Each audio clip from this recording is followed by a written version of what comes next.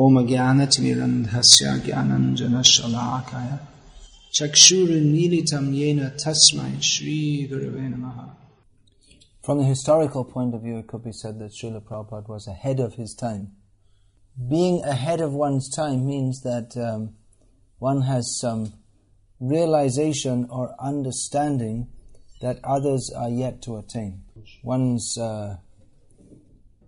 foresight and intellectual capabilities are such that he's realized something that others still don't realize, which is later to be accepted in human society, but when it is propagated ahead of its time, is met with derision.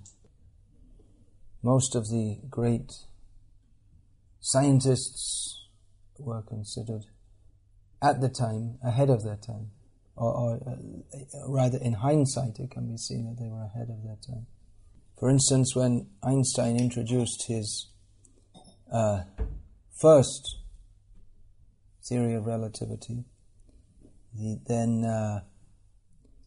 it was met with disbelief and derision, because it appeared to go against the whole body of knowledge of science at the time. But it didn't take long before physicists understood that actually this solves many of the problems which we're finding in our present system of understanding. And Einstein became lauded as a genius. There was a British scientist and technologist by the name of Cavendish, who, being born in a rich family, spent most of his life inventing things. But he never told anyone what he invented. So many of the things which were later invented and credited to others were actually invented by him earlier. We see that Michelangelo was a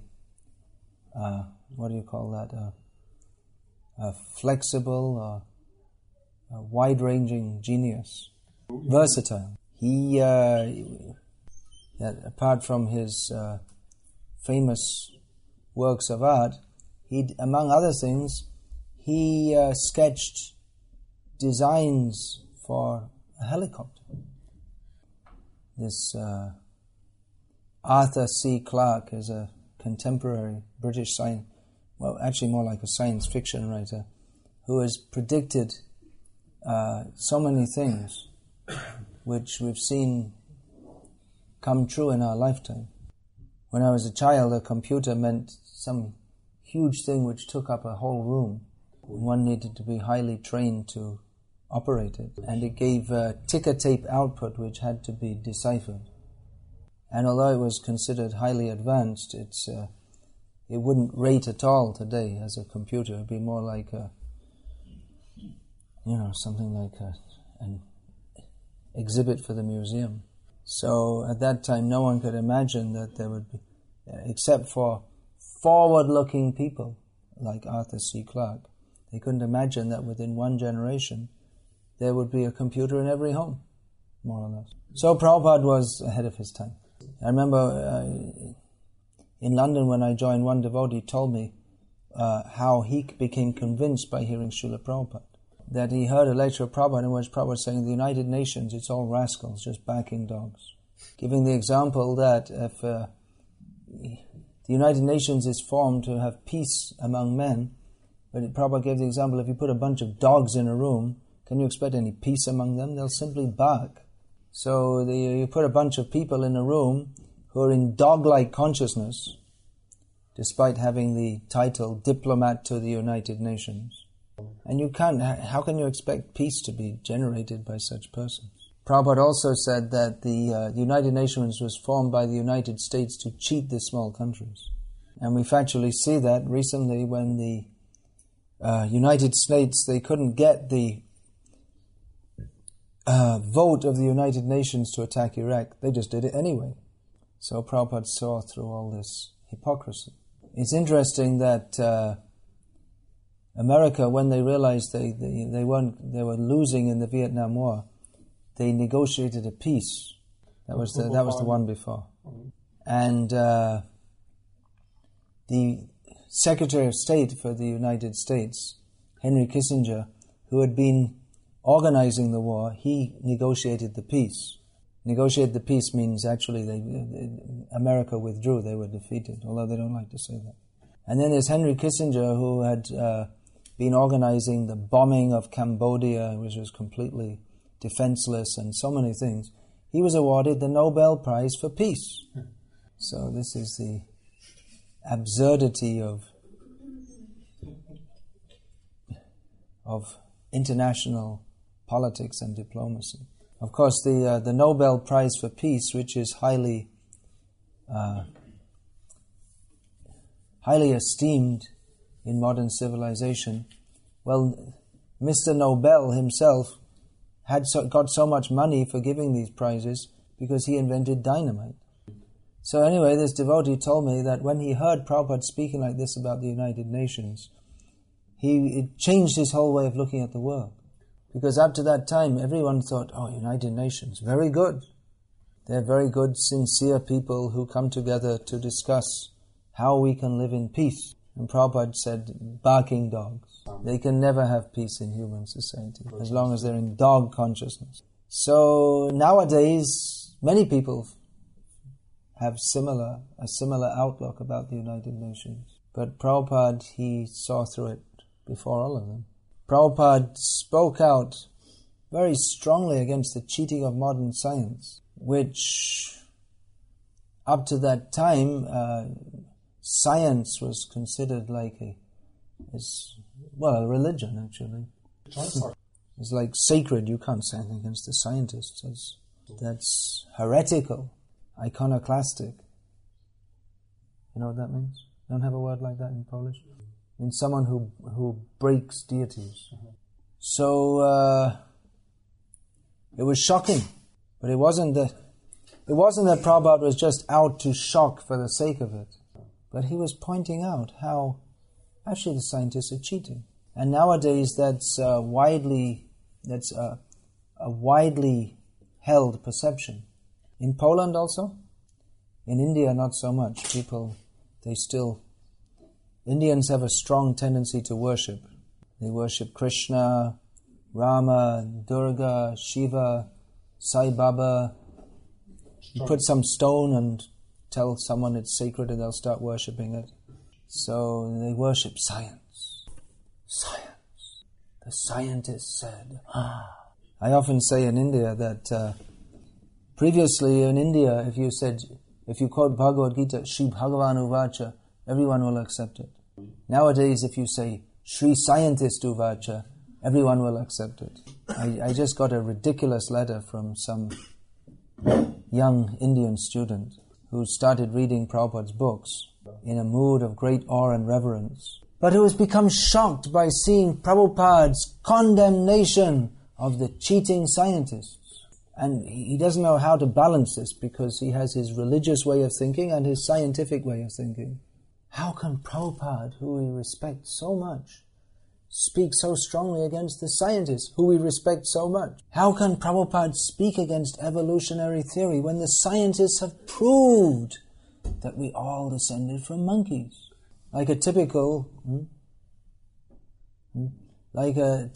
foolish person, he thinks that the scientists have proved it. Maybe the scientists themselves even think they've proved it. Although there's not even this, there's absolutely nothing, zero, zilch, shunya, ziffer, whatever, how do you say it in Polish?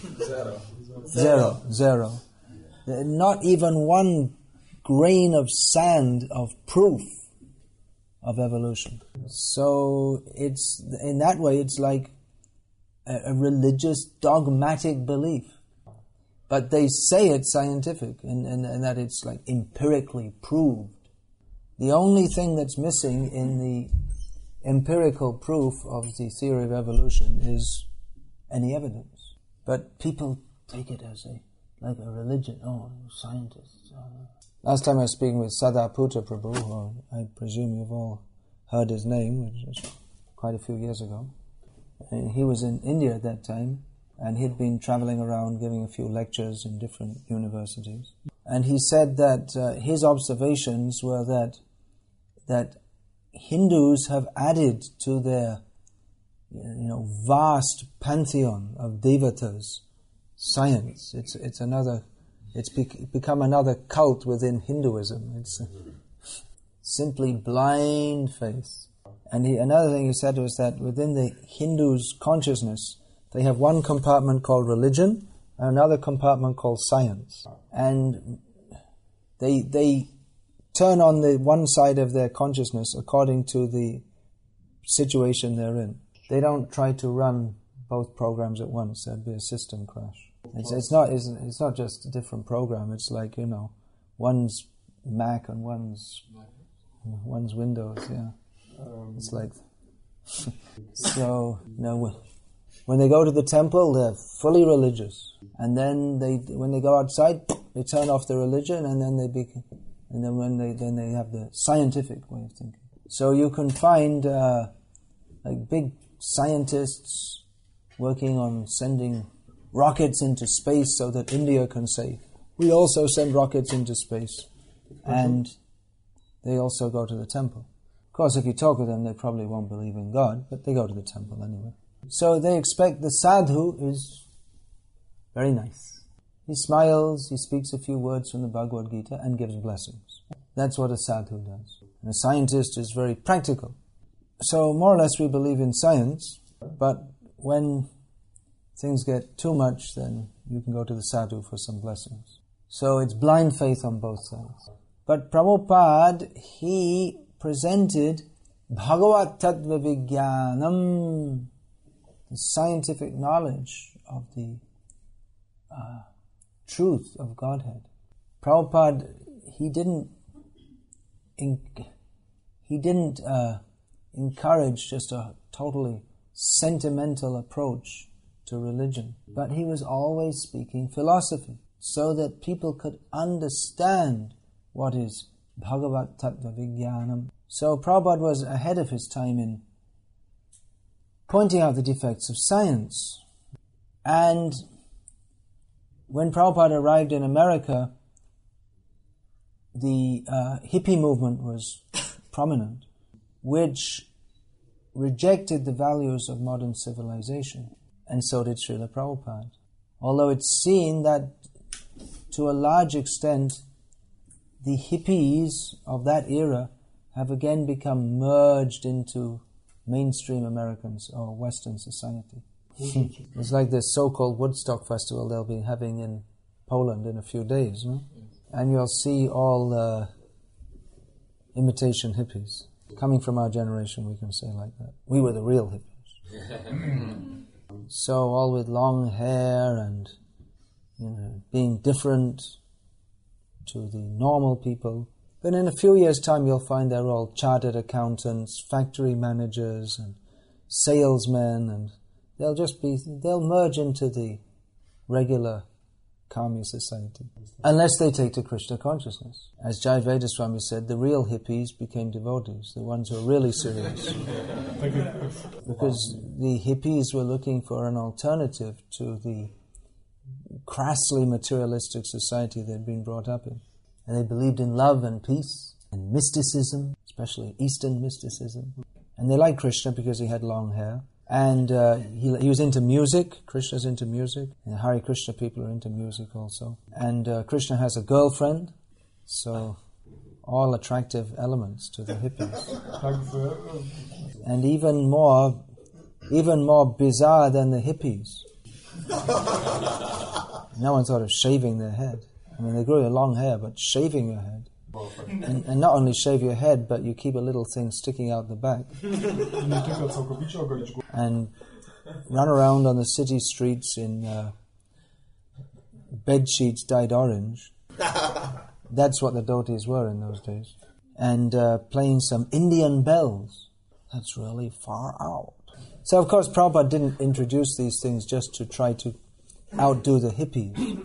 He was introducing the genuine culture of the spiritual world. But as luck would have it, all these elements were appealing to the hippies. Prabhupada said that Krishna arranged the hippie movement for my preaching. So the hippies, they were into alternative living. Some of them even had like communes. Several of Prabhupada's first leading disciples came from a nudist commune, which Prabhupada, out of his intense compassion, visited. And one of the persons there, he saw him, and Prabhupada asked him, "What are you doing?" He said, "Well, I'm doing a little gardening." Prabhupada said, "What are you doing with your life?" He never really thought about that before. Because the hippie idea was, be here now. Live for the moment. So, the hippies, they wanted an alternative, but for all their dropping out, what is it? Turn on, tune in, and drop out. That was their motto. You can't translate it, can you? Turn on, tune in, drop out. Anyway, for all their turning on, tuning in, and dropping out, they remained addicted to sense gratification. That they dropped out of straight society, as they called it, mainstream society. But they were addicted to sex and intoxication. That's why they had to go back and become accountants and lawyers and salesmen and taxi drivers and whatever, because they needed money so that they could go on with their sense gratificatory life.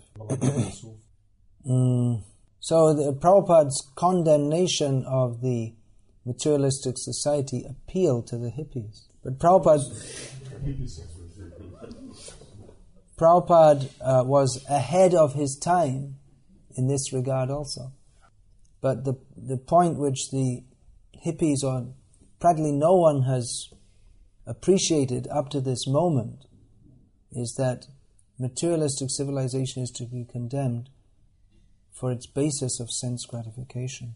The hippies wanted a more peaceful, gentle, loving way of life, so that they could, in a more peaceful, gentle, loving way, pursue sense gratification. But Prabhupada pointed out that sense gratification is the disease. That hippies who want to live in communes or in some peaceful farm, they're also doing so for sense gratification. As Prabhupada points out in a shocking purport near the beginning of Bhagavatam, which Prabhupada actually wrote, in the first canto he wrote before he came to the West. Kamasya nendriya pritiya, the verse is that one's desires should not be directed towards sense gratification. And Prabhupada pointed out that in every sphere of human civilization, especially in the modern age, everything is just saturated with the desire for sense gratification. The politicians solicit votes with the promise to give greater sense gratification than their political opponents. In every sphere of human society, in family life, in education, in science, in politics, in entertainment, everything is just focused on sense gratification. And even in the field of religion, it's simply based on sense gratification. People go to the church to pray, "Dear God, give me more sense gratification. Remove my obstacles to sense gratification. Let me enjoy." And such people are considered pious people. So Prabhupada was ahead in his thinking of even the hippies, who saw that the modern civilization is sick, which is more or less accepted by that modern society is sick is more or less accepted by mainstream thinkers. Up until the time of the hippies, they thought, well, we're making progress, everything is wonderful, everything's getting better day by day. But the hippies expressed their discontent with this imagined paradise, the American dream. They expressed their discontent by dropping out. And later, when they dropped back in again, many of them became university professors, journalists, social analysts, and so on. So they're very busy analyzing all the wrongs of modern society. But they think that by making some social adjustments, they can improve the situation. And they have tremendous faith in psychology, modern psychology, that everyone in the modern age is screwed up, but don't worry, all you have to do is go to the psychologist and he'll sort you out. For only $200 a session, you can also become a normal, balanced person and enjoy life. We just have to make a few adjustments here and there, and everything will be wonderful. They discovered, for instance, that the whole of human civilization to date had been wrong, inasmuch as it had been exploiting women. So now we have to give equal rights to women. Women should also go to Iraq and fight. They should have the right. They should also be coal miners. Why should they be deprived the right of having Iraqis shoot bullets at them? Why only the men? So now we have equal rights for women, which is righting the wrongs of the whole of the human race to date. Because we know best. We have studied psychology, and we are liberal and humanistic and fair. So why should the men only have the opportunity to go to Iraq and torture Iraqi prisoners? The women should also do it. Equal rights. Out of our great compassion, we have gone to Iraq and freed the people from being tortured by Saddam Hussein. We shall do it instead. They will have the privilege of being tortured by Americans. And American women at that. Of course, one thing they didn't think about yet is the rights of American children to have mothers. But what do they need mothers for when they have TVs and microwave ovens? And they're having sex at the age of 8 or 9, so they know how to entertain themselves. What do they need a mother for? So this is advancement of human civilization. And what do you know, folks? A man can now marry his boyfriend in the church. And if he gets fed up of that, he can have a sex change operation, become a woman and marry another woman in the church. And if he becomes very religious, then after having a sex change operation and marrying another woman, he can become the head of the church. Because we know best. We are offering everyone the opportunity for sense gratification in full.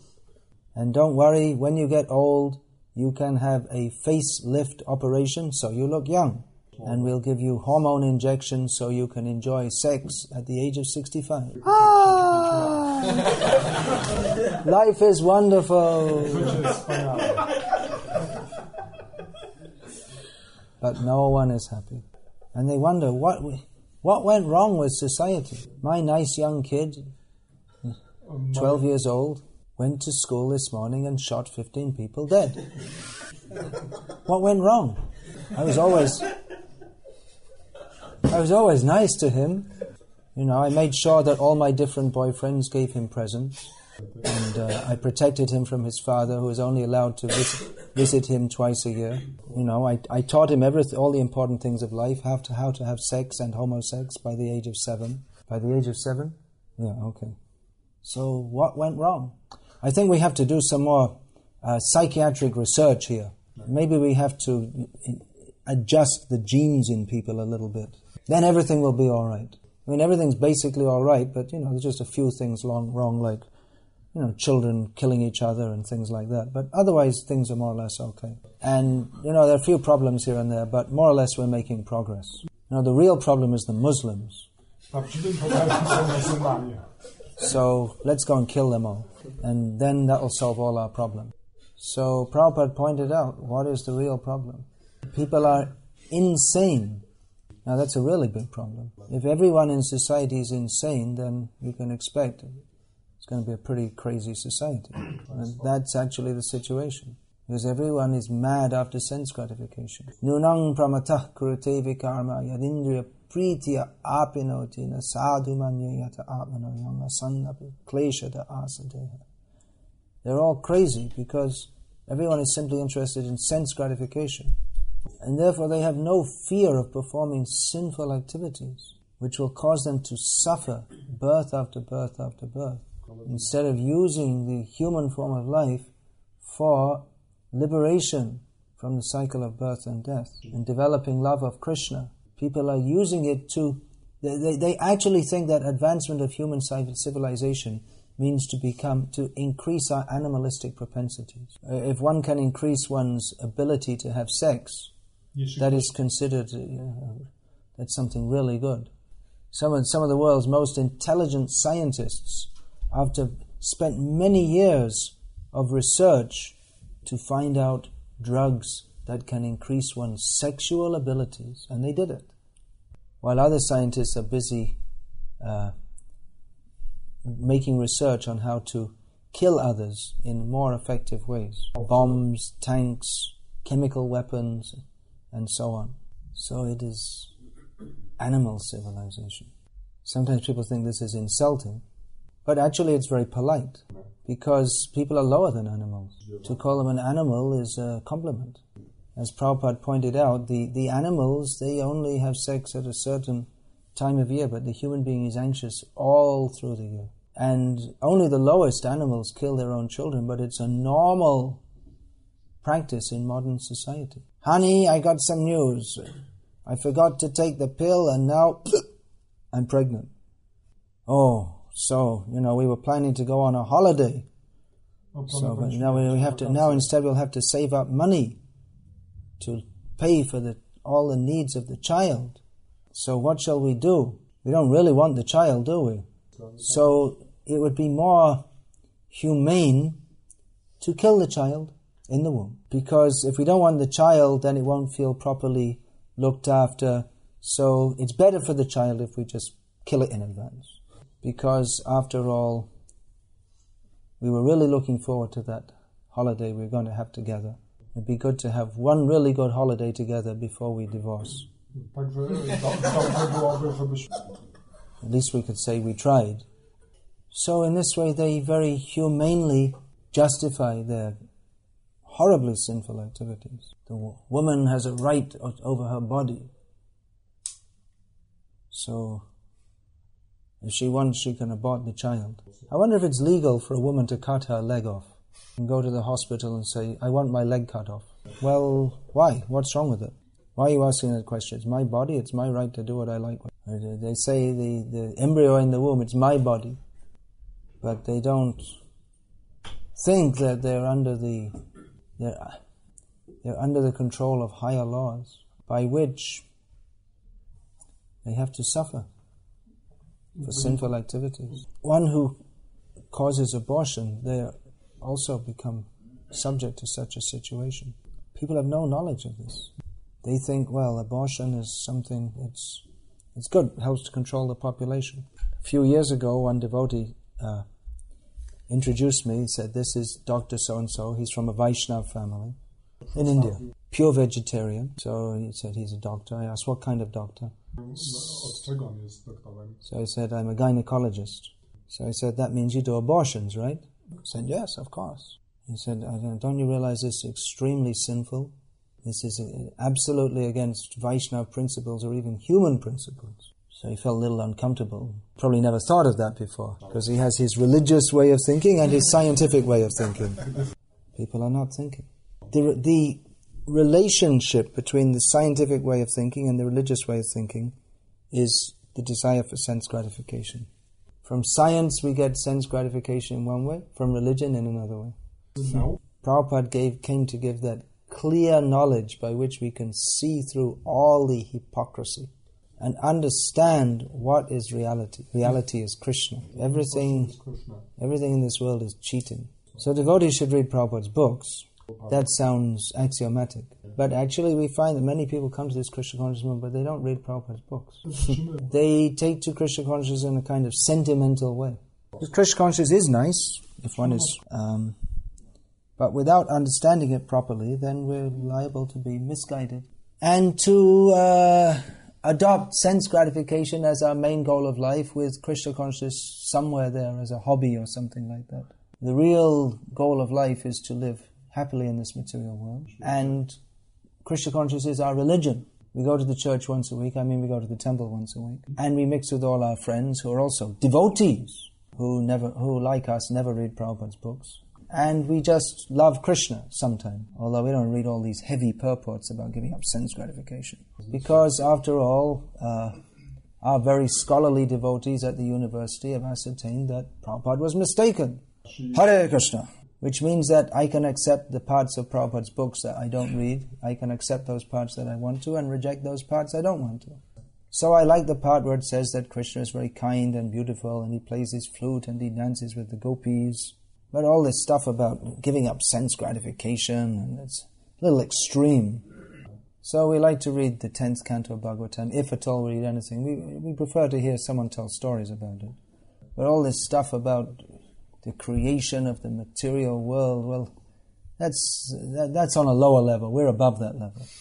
Of course, Shukadeva Goswami is giving this knowledge. But we're interested in the real nectar. We like to hear all the very high leelas. And because we're broad-minded and we know how to fit in human society, then we also watch TV and engage in sports and all these different things, because it's kind of preaching, you see. Because that way the people will accept us more. I'm sure they'll accept you if you become one of them. So in this way, we bring cheating religion, we bring the cheating propensity. Whereas the Srimad Bhagavatam begins with Dharma Projita Kaitava Atra, kicking out all cheating religion. So Prabhupada's message is very clear, very straightforward, very frank. No beating about the bush. Do you know that saying? Means, well, maybe this and it could be like that, or I think, or in someone's opinion. None of this. Sri Bhagavan Uvacha. This is the fact.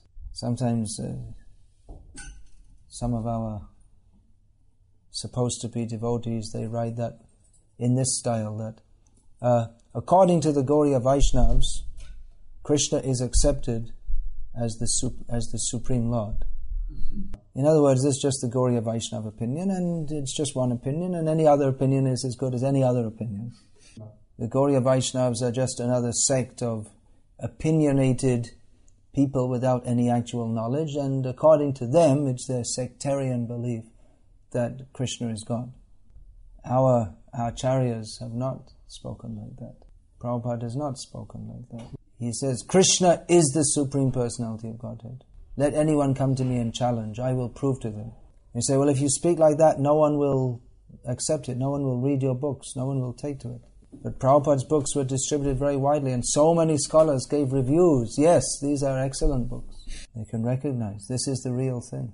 Don't be afraid to present Krishna as he is. If we try to hide Krishna, then we won't even find Krishna ourselves. You have to have faith in Krishna. Sarva me tadritang manye yanmang vadisi keshava. Arjuna said to Krishna, everything you say, O Krishna, I accept as a fact. It's not an easy path. It's very easy to say, yes, all opinions are the same, everything is as good as everything else. But we won't get Krishna like that.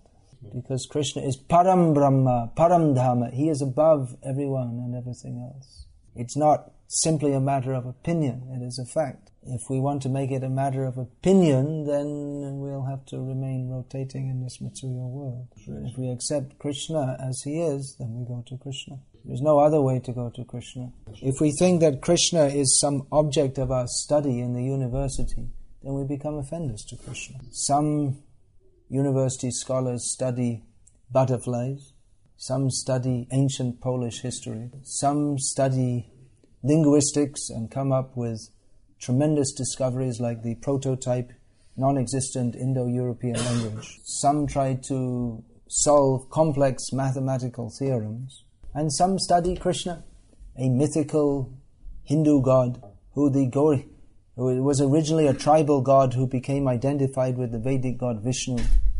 And the medieval saint Chaitanya, who suffered from epileptic fits, he had a fixation on this imaginary god called Krishna. And the modern Hare Krishna movement is an offshoot of the Gauriya Vaishnava religion, which comes from the medieval Bengali saint Chaitanya. Yes, so much garbage, because they're so envious of Krishna. They want to put Krishna in some little box where they can put, yes, already researched, everything found out, everything discovered. This is Professor so-and-so, expert knows everything about Krishna. Such a person is very much fit for having a large boot put into his face with great velocity. Simply rascals. So offensive to Krishna.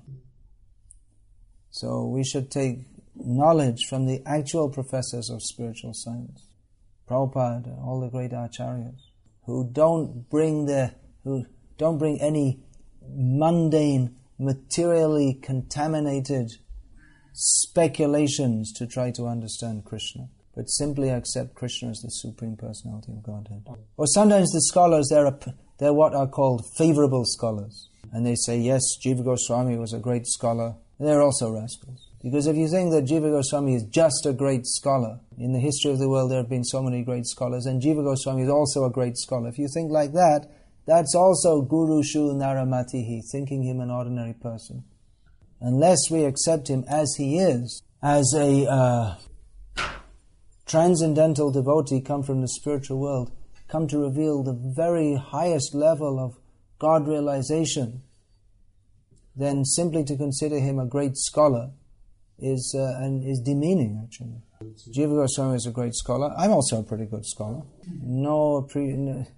And they appreciate his poetry. They analyze it as like some kind of mundane poetry. This alliteration and this alankar and this ornamentation, alliteration. And they can never find Krishna. They study Krishna all their life and they'll never ever find him. They'll remain millions of miles away from him. So better accept the acharyas, follow the acharyas. That doesn't mean one isn't scholarly, but one's overwhelming motive must be to serve and surrender to Krishna, accepting him as the Supreme Personality of Godhead. If one has any personal motive, for instance, to become known as a great scholar, then he cannot become Krishna conscious. Hare Krishna. Hare Krishna. All glories to His Divine Grace, Srila Prabhupada. Where are those books? Any question? Could you say something about studying for young people in universities? Studying for young people in the university in connection to Krishna consciousness. Well, what is the connection? I mean, I could also talk about working in the coal mines in connection with Krishna consciousness. What's the connection? If you're working in the coal mine, as you're digging out the coal, probably it's all by machine these days. They don't do it like this anymore, do they? So you can also chant Hare Krishna while you're working in the coal mine. The other coal miners will probably beat you up. And it's like that in the university too. One devotee told me when Tamal Krishna Maharaj first went to university, he wrote some paper, his first paper that he wrote, and the professor told him, you can't write like this in your Hare Krishna style. You have to change it to the university style. So it's very dangerous. You can study Krishna, but on our terms and conditions. But if we go out in the streets and chant Hare Krishna and hold festivals, they'll study us. If we increase this movement more and more, then automatically the scholars will come and study. Because they want to study everything, right? We don't need them, they need us, actually. They need something to study. If someone, they have a family, they can study something, computer science at the university, so they can get a job and this and that.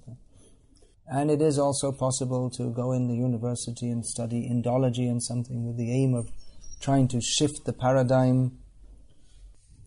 But it's a really difficult paradigm to shift.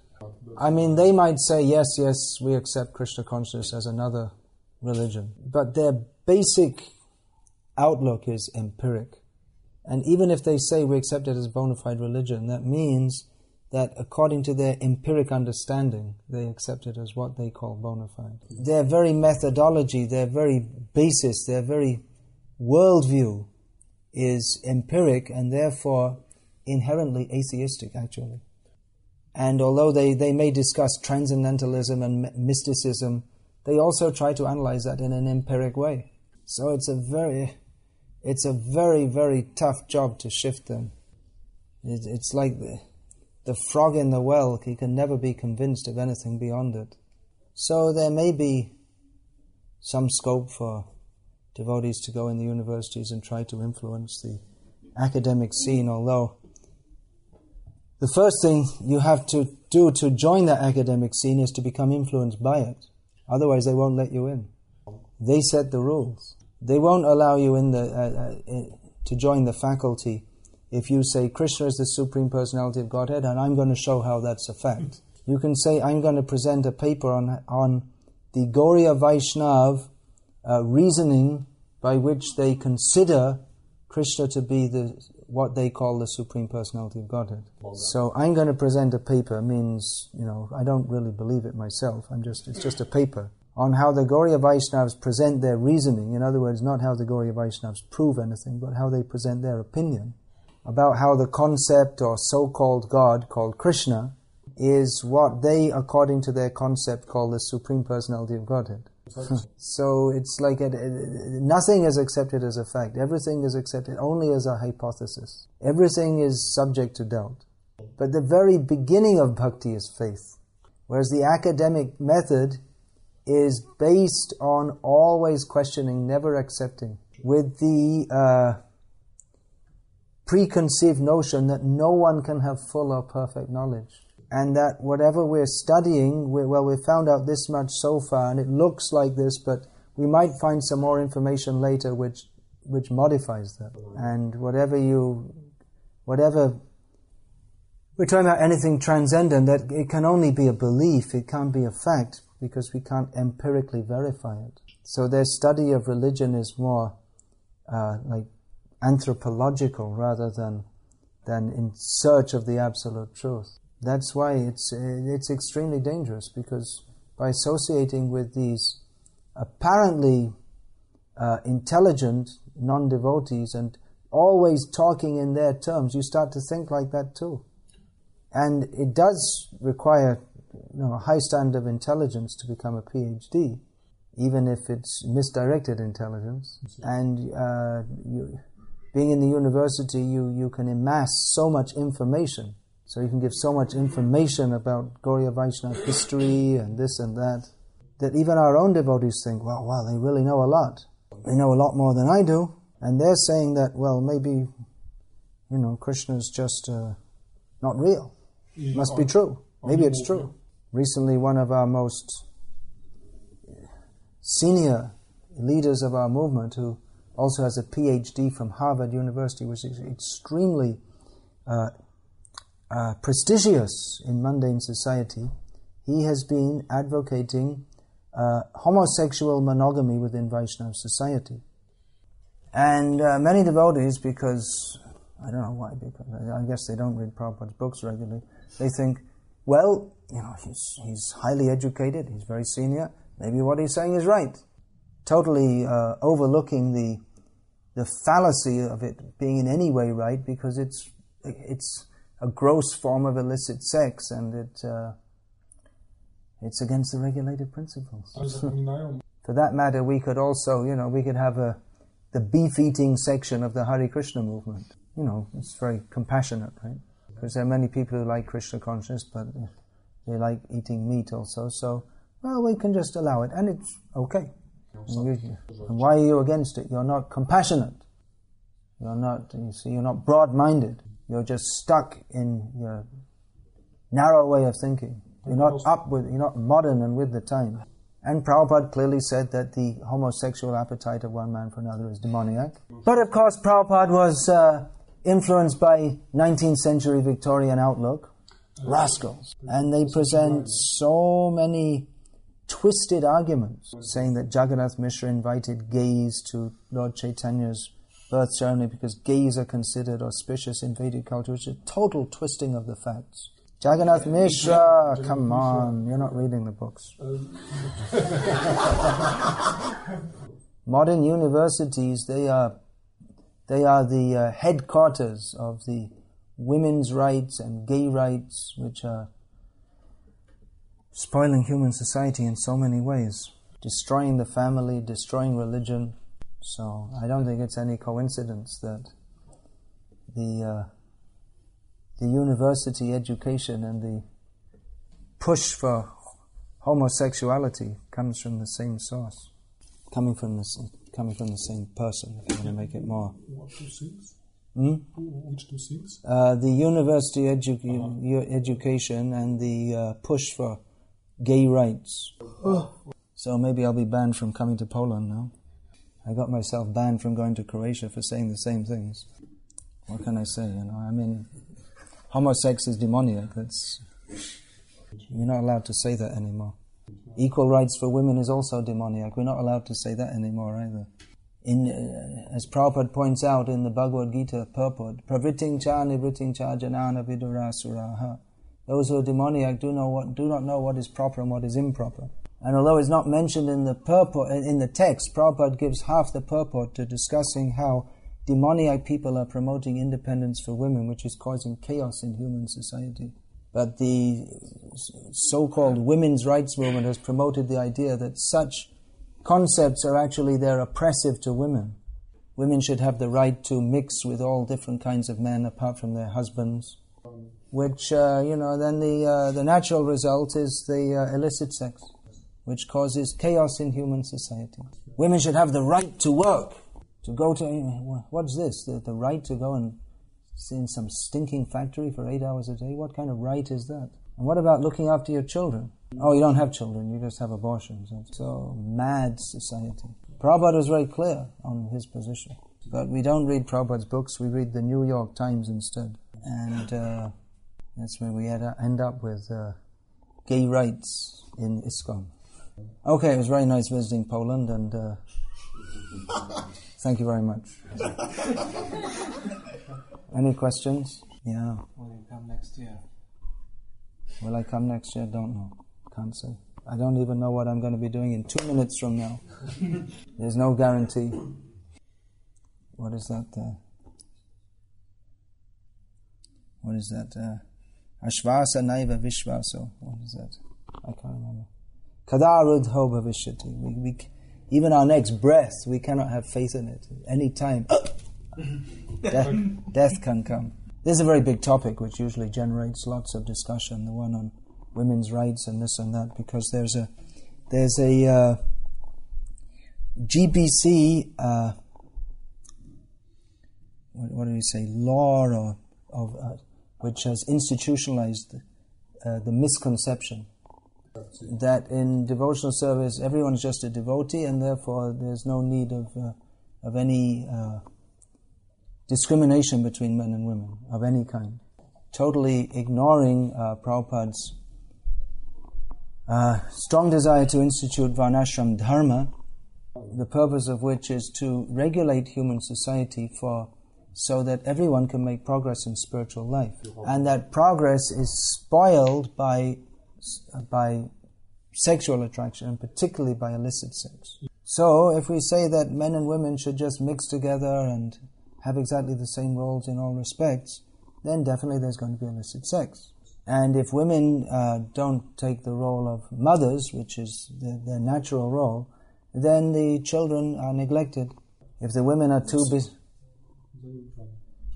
are so busy pursuing their office career, or being a bus driver, or being a fighter pilot, or a dance club dancer, or whatever, then the children are neglected. And that's what you get in modern society. Children are very frustrated. So women's role in society as mother is so important, but nowadays they say, oh, you're just a housewife, you're useless. Because they want everyone will work so they can develop the economy, and women will be free to enjoy, free to be enjoyed and exploited. The demons say that women should be free, because if they're free, they can freely enjoy them with no responsibility. We enjoy sex together, and when the baby comes, it's in your arms, not mine. So this is actually cheating women, but they think, I'm liberated. This women's liberation is the worst thing that ever happened for women. But they don't understand that. So, Hare Krishna, some other questions? So regarding the evolution, it was empirically proven, it was observed that some spices, they have evolved, they changed when the living conditions changed. Proof? You have proof? Someone finds some bone and then someone else finds another bone, and that's proof? Do you have this book, The Hidden History of the Human Race, in Polish? Yes. Show him. We have a book which, if you'll take the trouble to read it, will revolutionize your misunderstanding. How the so-called fossil record has been manipulated deliberately misinterpreted, and so on. Yeah. There is a unspoken conspiracy among scientists to uphold this atheistic theory. You serious to understand this subject? Yes. You should read this book. How old are you? They don't like to say. Once they get past 40, no one likes to say. How old? Age 55. It's called evolution. So, you've been cheated all your life. You are not a descendant of a monkey. Please read this book. It is presented very scientifically, not dogmatically, Honest. showing how so-called scientists have deliberately fudged the fossil record to try to show that life has evolved from matter and that man has evolved from lower life forms. There's no proof. But he's saying that the nature is changing and will be changing. Have you ever heard of a monkey giving birth to a mutant that looks more like a human being? Since Charles Darwin came out with his theories, millions of monkeys have been born and died. I mean, I live in India. You don't see where there are monkeys jumping around all over the place all the time. But there are millions of monkeys in the world even today. But we don't have a record of even one that's given birth to a mutant which looks even slightly more like a human being. Mutants of any kind are very rare, and they generally don't give birth. They die soon. So, like I say, where's the proof? What they call proof, people think, oh, the scientist said it's proof. But they're not thinking deeply. They're just accepting the cheating words of the scientists. It's recently come to light. There was an article in Newsweek. I didn't read it. I just saw the cover on the plane. How it's come to light that it's a common phenomenon that research scientists deliberately cheat. They say we've done this research and this is the result, although the result is not what they say it is. The main reasons for doing this are number one is for the sake of their prestige. Because, for instance, if they spend 15 years investigating something and then they find out that there's nothing there, then it makes them look stupid. Although the very nature of scientific research is that you must go down many blind alleys. Another reason that they fudge the records is because this way they keep their so-called research project going on longer. It keeps them in a job. If they say that we found out it's all wrong, then their research project is finished. They don't have a job. So just like previously people used to have great faith in the priests, nowadays they have great faith in the scientists. But in both cases it seems to be largely misplaced. So you please read these books. Life Comes from Life. Do you have that Origins magazine in Polish? Or the hidden history of what is it called? The mysterious origins or something like that. The hidden history of the human race. By Druta Karma and someone, Sada Puta.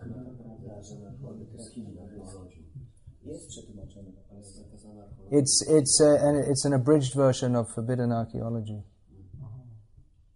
You don't have that in Polish? Continue Forbidden Archaeology. No, it's an abridged version. Forbidden Archaeology is a book this thick. You can tell in Polish, in English, it's a book this thick. It's like this high, this wide, and this thick, and it's just full of. It's quite boring, actually. It's full of pages and pages and pages of evidence, which totally rebuts so-called evolutionary theory. There is an abridged version which is called the hidden history of the human race, something like that. It's called the mysterious origins of man was the TV program that was made on that subject, which was shown in America with Charlton Heston hosting it, famous.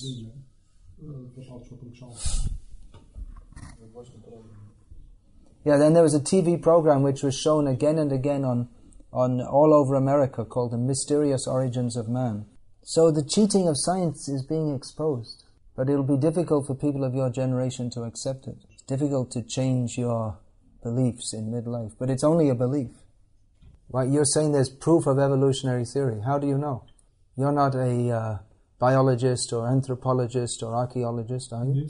You just believe what the scientists tell you, that's all. And you presume it's true because that's what everyone else believes. Well, there was a time when they believed that if you sailed far enough west, you'd fall off the edge of the world. Everyone believed it. They considered, at that time, they considered themselves very advanced in knowledge. Christopher Columbus almost, he faced a mutiny. His sailors wouldn't go any further west. So we think we know, but it doesn't mean that we do know. Actually, you have blind faith in the scientists. Blind faith. Why don't you look a little deeper? You think the scientists are not capable of making mistakes, not capable of cheating? Because they find one bone, and then they find another bone. It doesn't mean that it's proof of evolution.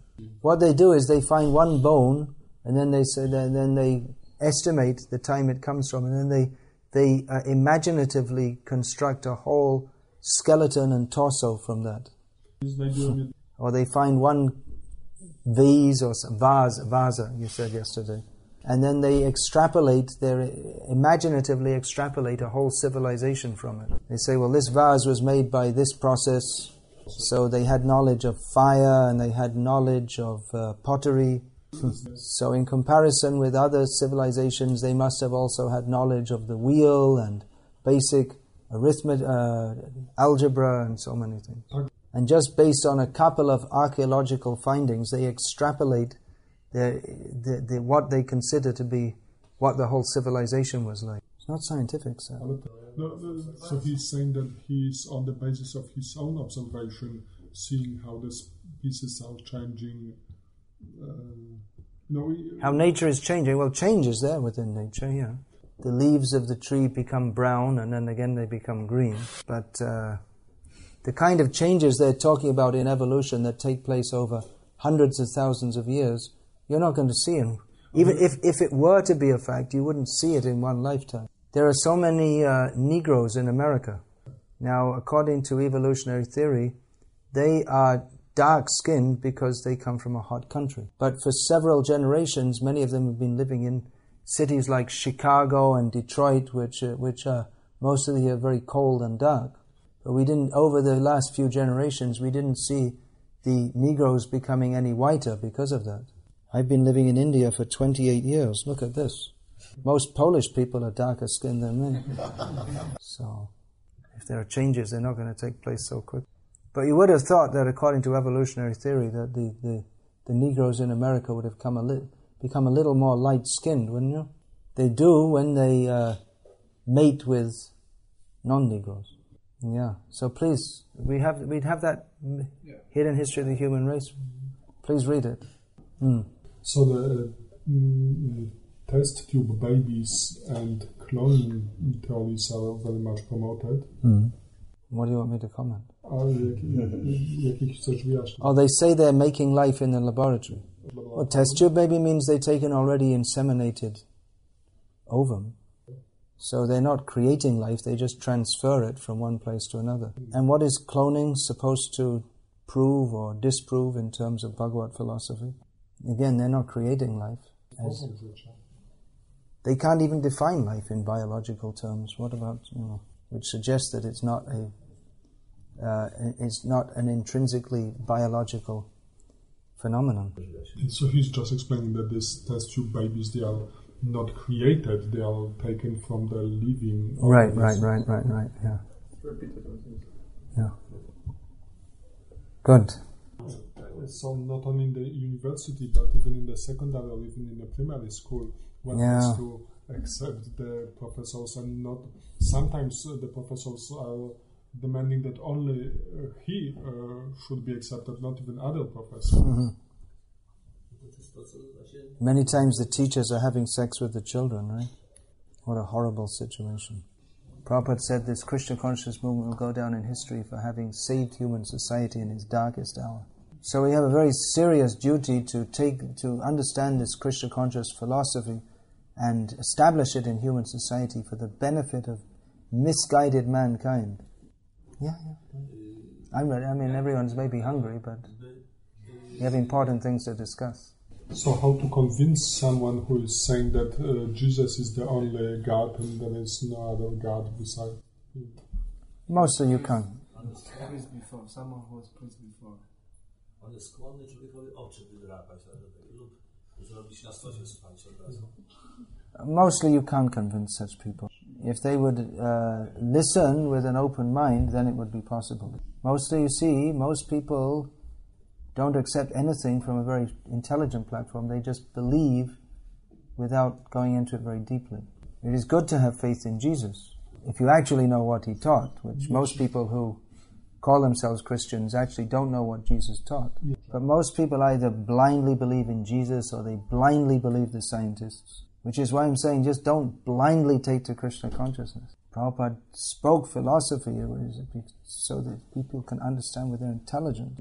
Krishna cannot be understood only by intelligence, but he cannot be understood only by sentiment either.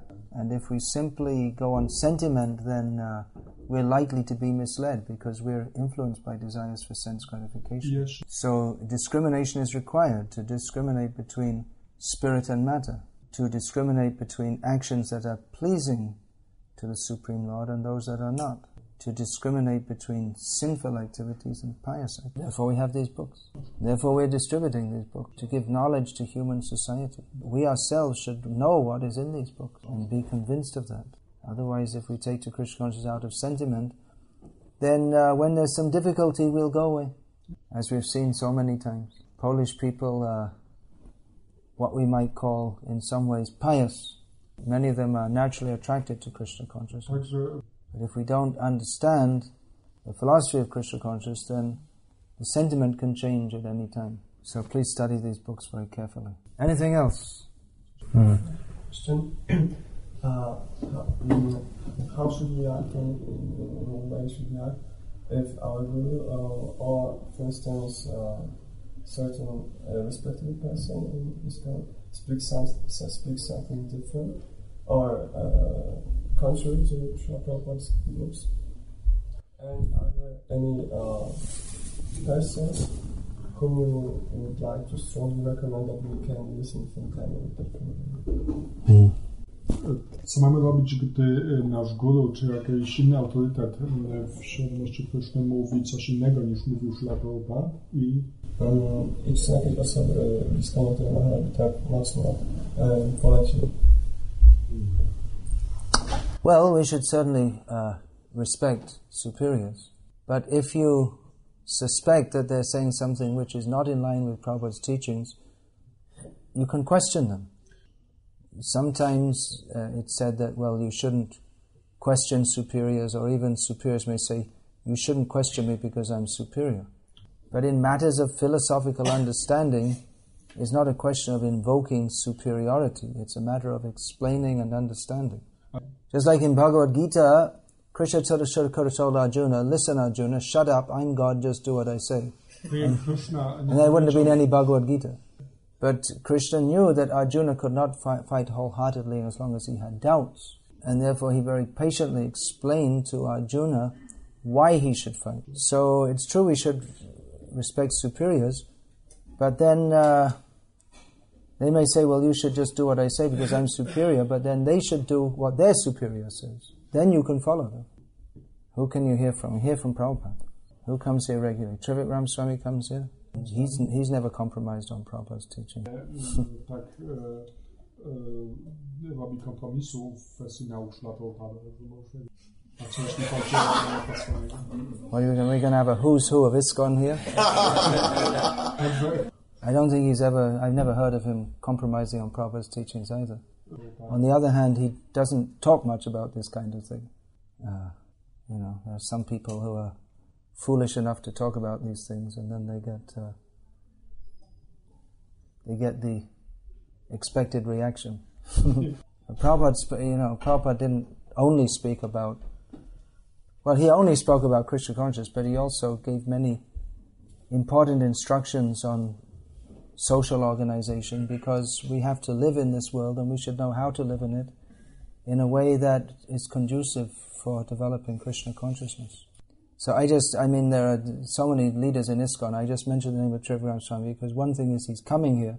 Another thing is he speaks out on these issues, and very clearly and without any compromise, as Prabhupada spoke. So that's why I mentioned his name. He neither avoids these issues nor reinterprets them. Hare Krishna. Hare Krishna. Then we can finish that. It's over 2 hours. Oh. Oh, all right. So, Hare Krishna. Hare Krishna.